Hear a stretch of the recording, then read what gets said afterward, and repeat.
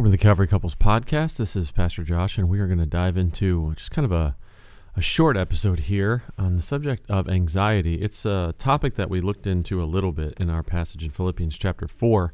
And that would be good to just take a little bit of time and review some scripture that are good for meditation and reflection when we find ourselves in kind of an anxious state. Now, I want to be clear that this is what I'm going to be discussing in this particular episode is more concerning just like generalized anxiety over situations that arise, things that can happen out of the blue.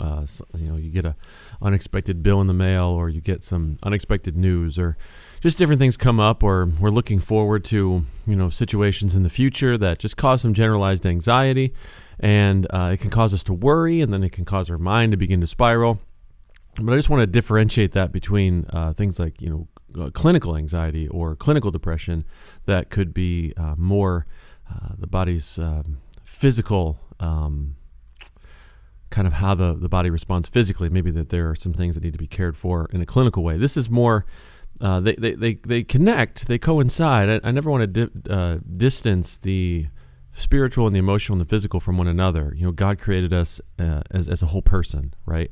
So each one of these dynamics affects the other two dynamics. If you're spiritually sick, it's going to affect your emotions, and it's going to affect your physical nature. If you're physically sick, it can also affect your emotional state and your spiritual state as well. So these are all connected, but I just want to be clear that the Scripture speaks to these things, and that there's opportunity to really meditate and reflect on what the Word of God is speaking. Now, I referenced Philippians 4 earlier, and we've done a deeper dive into that in a different episode, but the Scripture text that I want to bring before our attention is that Paul is writing to the Philippian church, and he tells them to not be anxious about anything, verse 6, chapter 4, but in everything by prayer and supplication with thanksgiving, let your requests be made known unto God. And what he's offering the Philippians is a response, right? So sometimes it's good for us to do certain things to help us to overcome the anxiousness that we're feeling.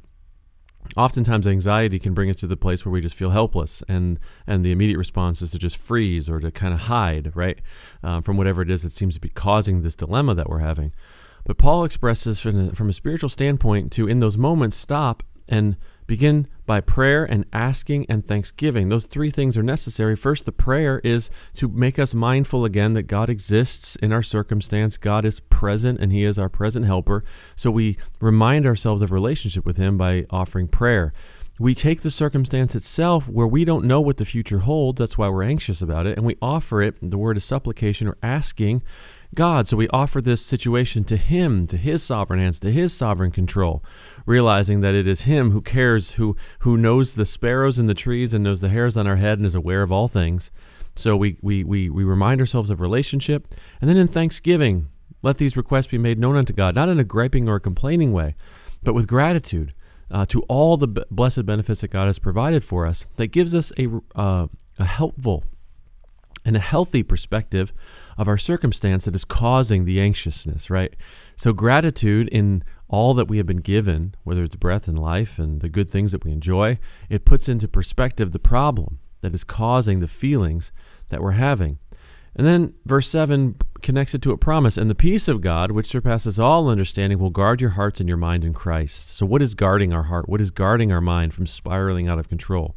Well, it's the peace of God that comes from our disciplined action to remind ourselves in prayer and asking and thanksgiving who God is, how big He is, and the reality of our circumstance that is causing the anxiousness.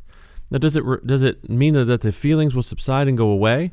They may not, but within the feeling, within the storm, we have the presence of God available to us. So that reminds us to keep these things in a helpful perspective. Another scripture that is good for us to reflect on and meditate on in circumstances and times of anxiousness is 1 Peter chapter 5 and verse 7, which tells us to cast all our care, all our anxieties on Him. Why? Because He cares for us.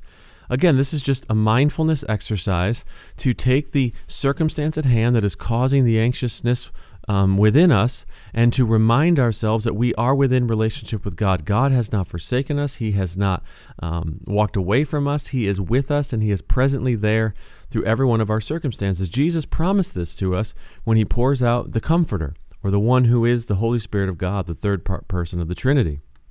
Another helpful scripture that is good for, again, to meditate on in situations of real anxiousness is in Matthew chapter 6, verse 31 through 33. Jesus says, "Therefore do not worry or do not be anxious, saying, what are we going to eat? What are we going to drink? What will we wear?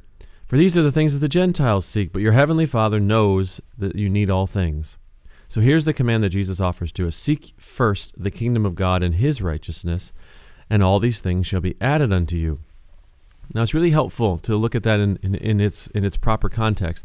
What Jesus is offering to us, the promise that he is giving us, is if you pursue kingdom work, if you pursue gospel effort, if you pursue the righteousness of God, then those things that we often worry about, well, Lord, if I follow you, if I obey in this area, what am I going to eat?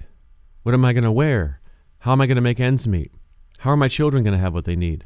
The Lord says if you pursue the kingdom first, God does not leave his children lacking with what they need. That by seeking the kingdom of God first and his righteousness, by doing good works, God is not going to punish us for seeking after righteousness. You might say, well, I could take advantage of this individual and meet my needs and meet the needs of those that I care about.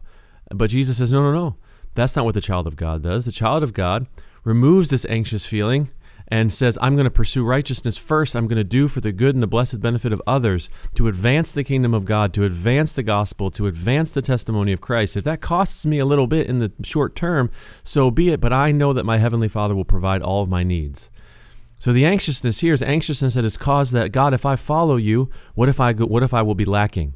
And Jesus puts all that to rest and says, no. My promise to you is if you seek my kingdom first, if you seek my promises first, then you will not lack for anything that you need, because that's what the unbeliever does, but that's not what the child of God does. So the final thing that we'll look at here is in Romans chapter 8, and I imagine if you are familiar with the scriptures, you've heard this spoken many times, but Romans chapter 8 and verse 28 says, and we know. It's a very important part of the verse. And we know. How do we know these things? Because we have read them in the Word of God as the testimony of truth, because we have experienced them personally in our own lives. And we know that all things work together for the good to them that love God, to those who are called according to his purposes, right? Well, you might say, well, Pastor Josh, I know some things in my life that don't seem like they've worked out very well. And certainly that's the case.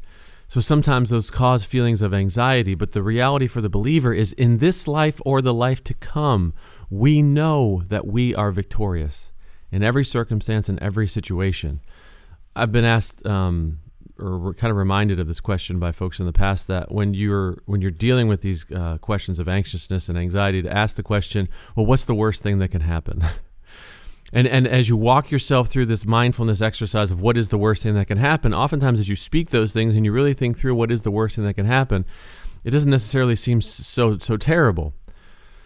But for the child of God, regardless of what the worst consequence could be for something that causes anxiety, the ultimate outcome is the paradigm that Paul gives us, that if I live for Christ, but if I die, that's gain for me also.